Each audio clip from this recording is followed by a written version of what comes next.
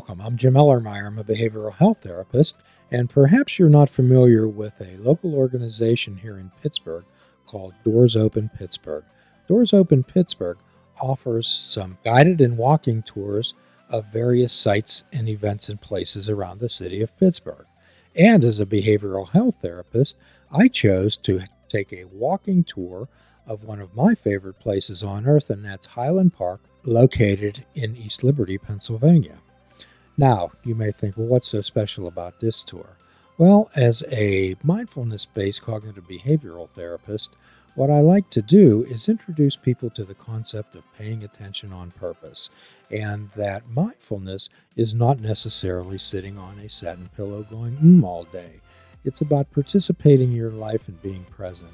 On this tour, not only are we going to be introduced to the sights and sounds and historical data of Highland Park, what we'll also do is introduce you to various ways to participate in aspects of your life, to observe, to describe, to participate, to be able to label and describe accurately how you're thinking and feeling in order to create memories.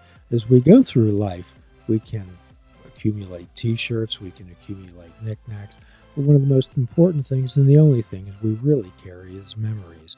So on this tour, we'll be participating in mindfulness activities, some breath activities about being in the moment, so you can translate and incorporate the techniques that you'll learn on this mindfulness-based walking tour into every aspect of your life. For times and ticket information, please go to www.doorsopenpgh.org.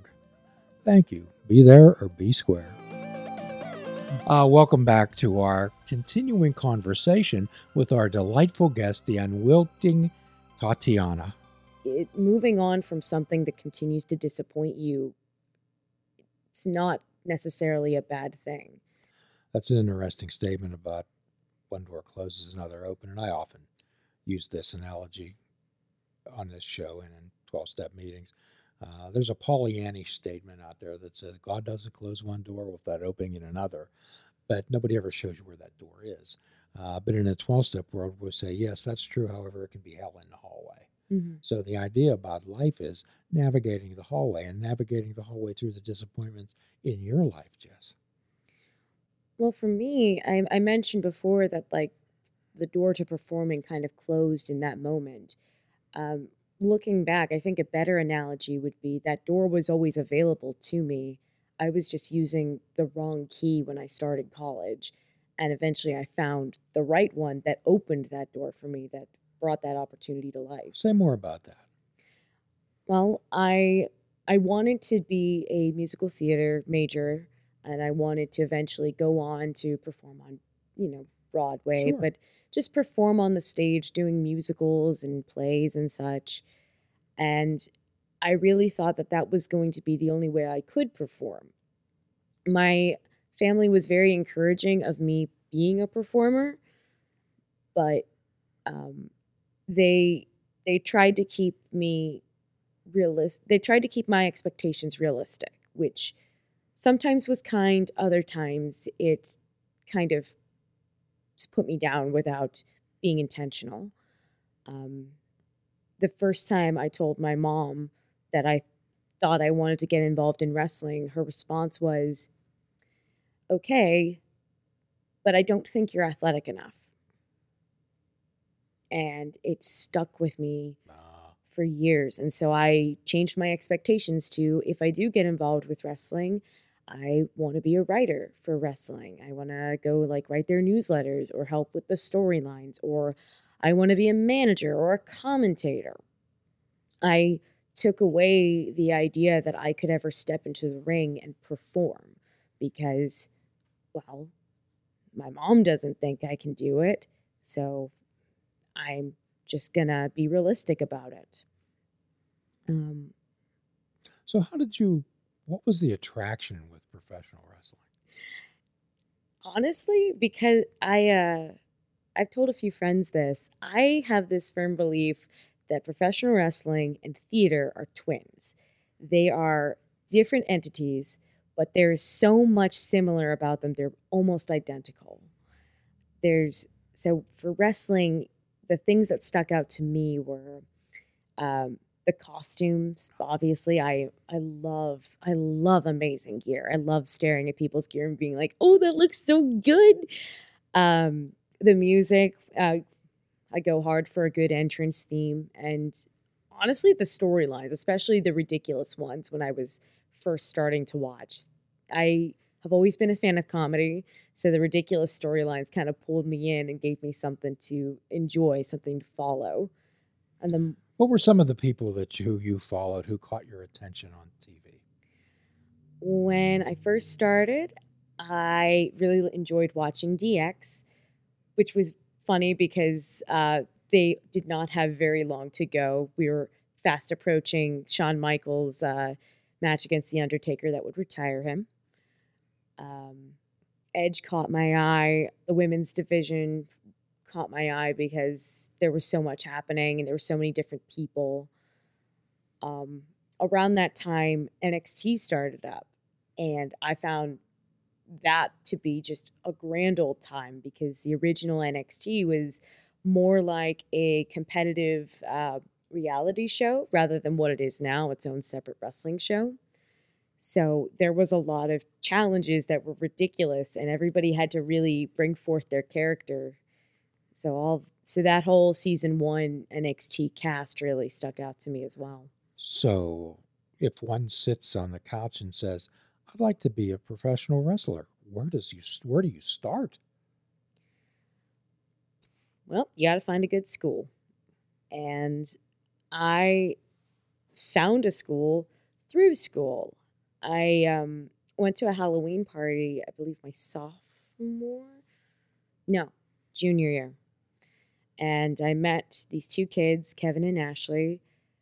Kevin was dressed as Sasha Banks, and Ashley was dressed as Dean Ambrose, and their costumes were incredible. Yeah.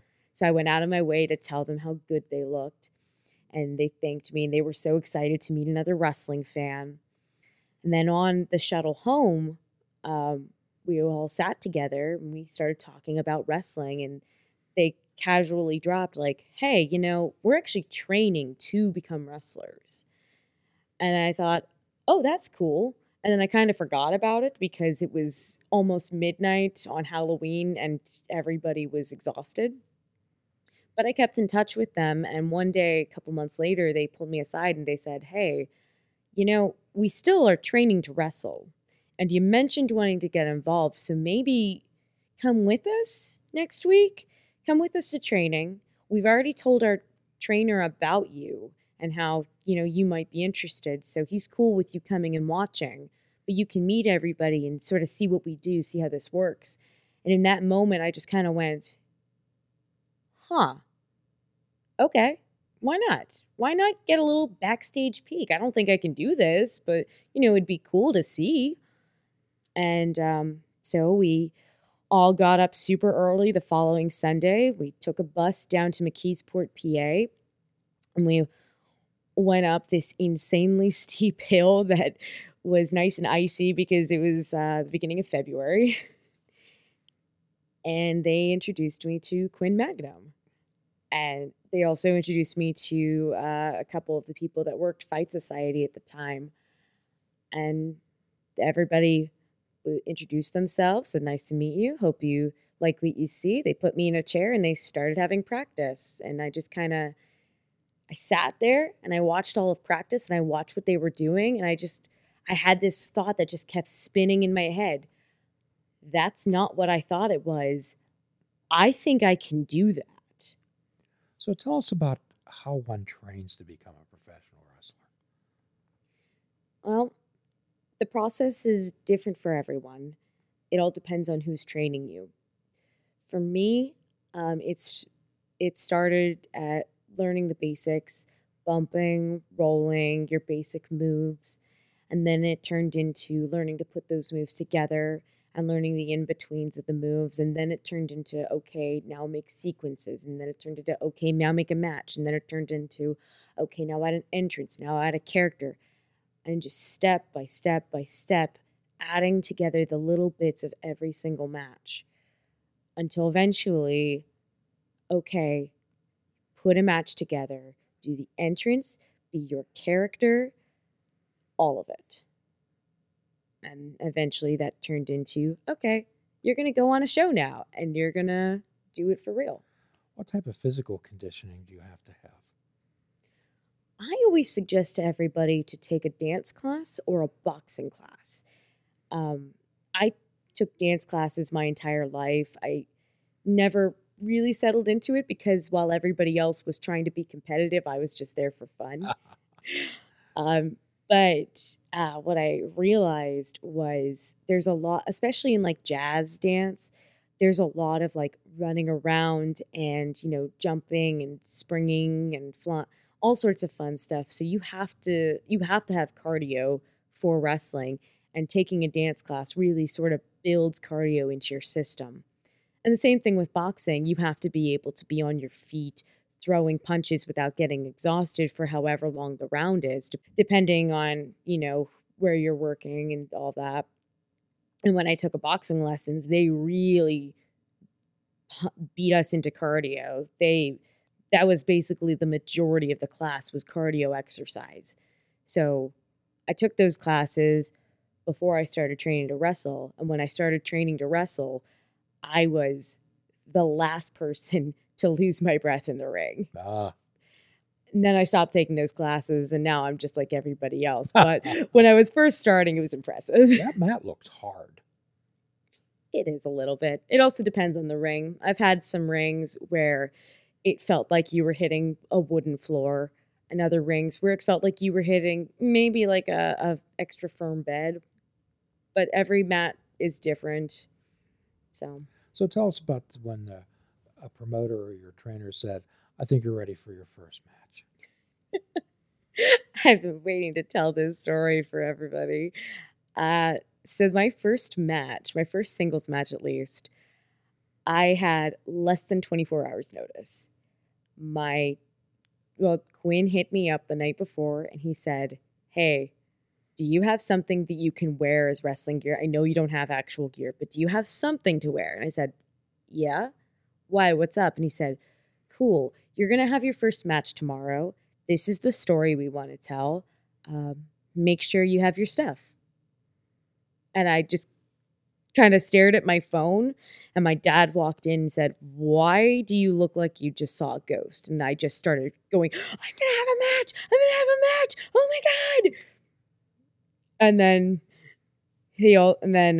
the next day when I got to the show, Quinn was like, okay, so you have your outfit? Yeah. You have your shoes? Yeah. You have kick pads? No. Do you have music? Also no. Oh, crap. So there was definitely I did not prepare very well for this, did I? How did you feel getting into the ring? Scared. Good. I was very scared. My first match was against Charlie Cruel. It was very last minute, so I was in a very old ratty leotard. I was wearing somebody else's kick pads. And kick pads are? Kick pads are basically a bit of padding that goes over your shoes and knee pads to protect your calf. Okay.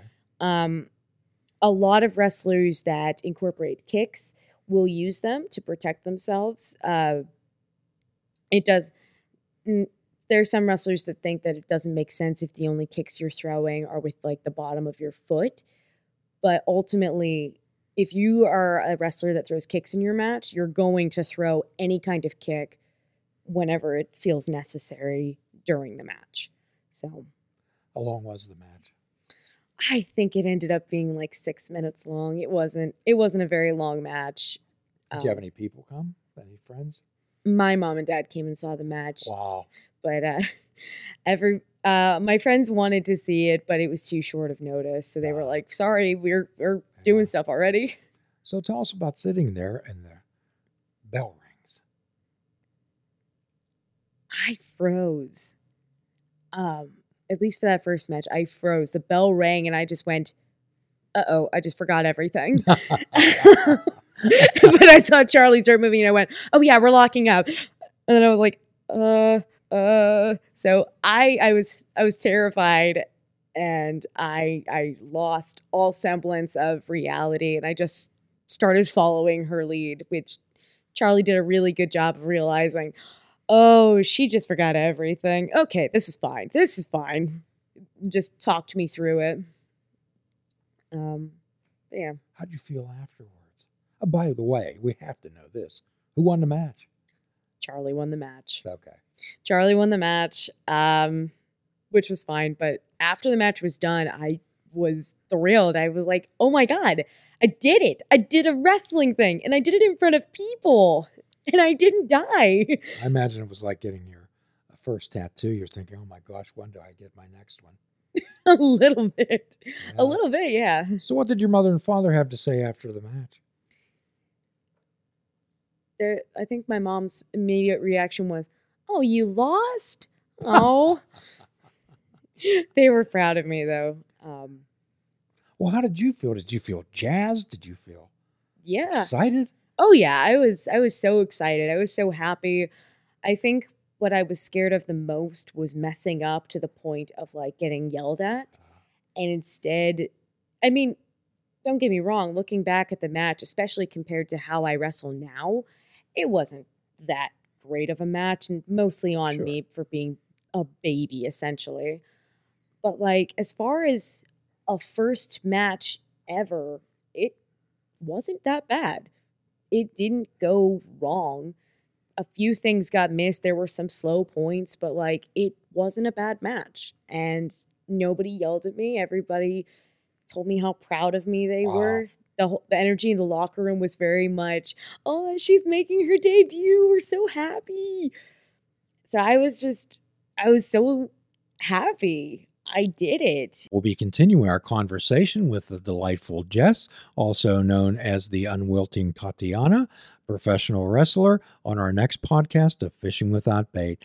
And you're in for a real treat tonight because you have a free prescription from this show: fruits, nuts, and vegetables, and unplug your television and take up fishing. And for a truly mindful experience, we suggest that you fish without bait. Do a kindness for yourself and a kindness for another. Forgive yourself and forgive another. Till all are free, none are free, my friends.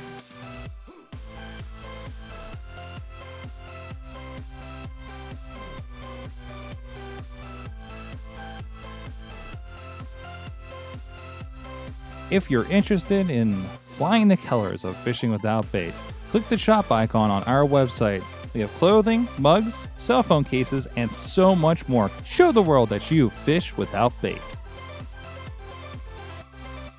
This show is a member of the Sorgatron Media Podcast Network. Find out more at sorgatronmedia.com.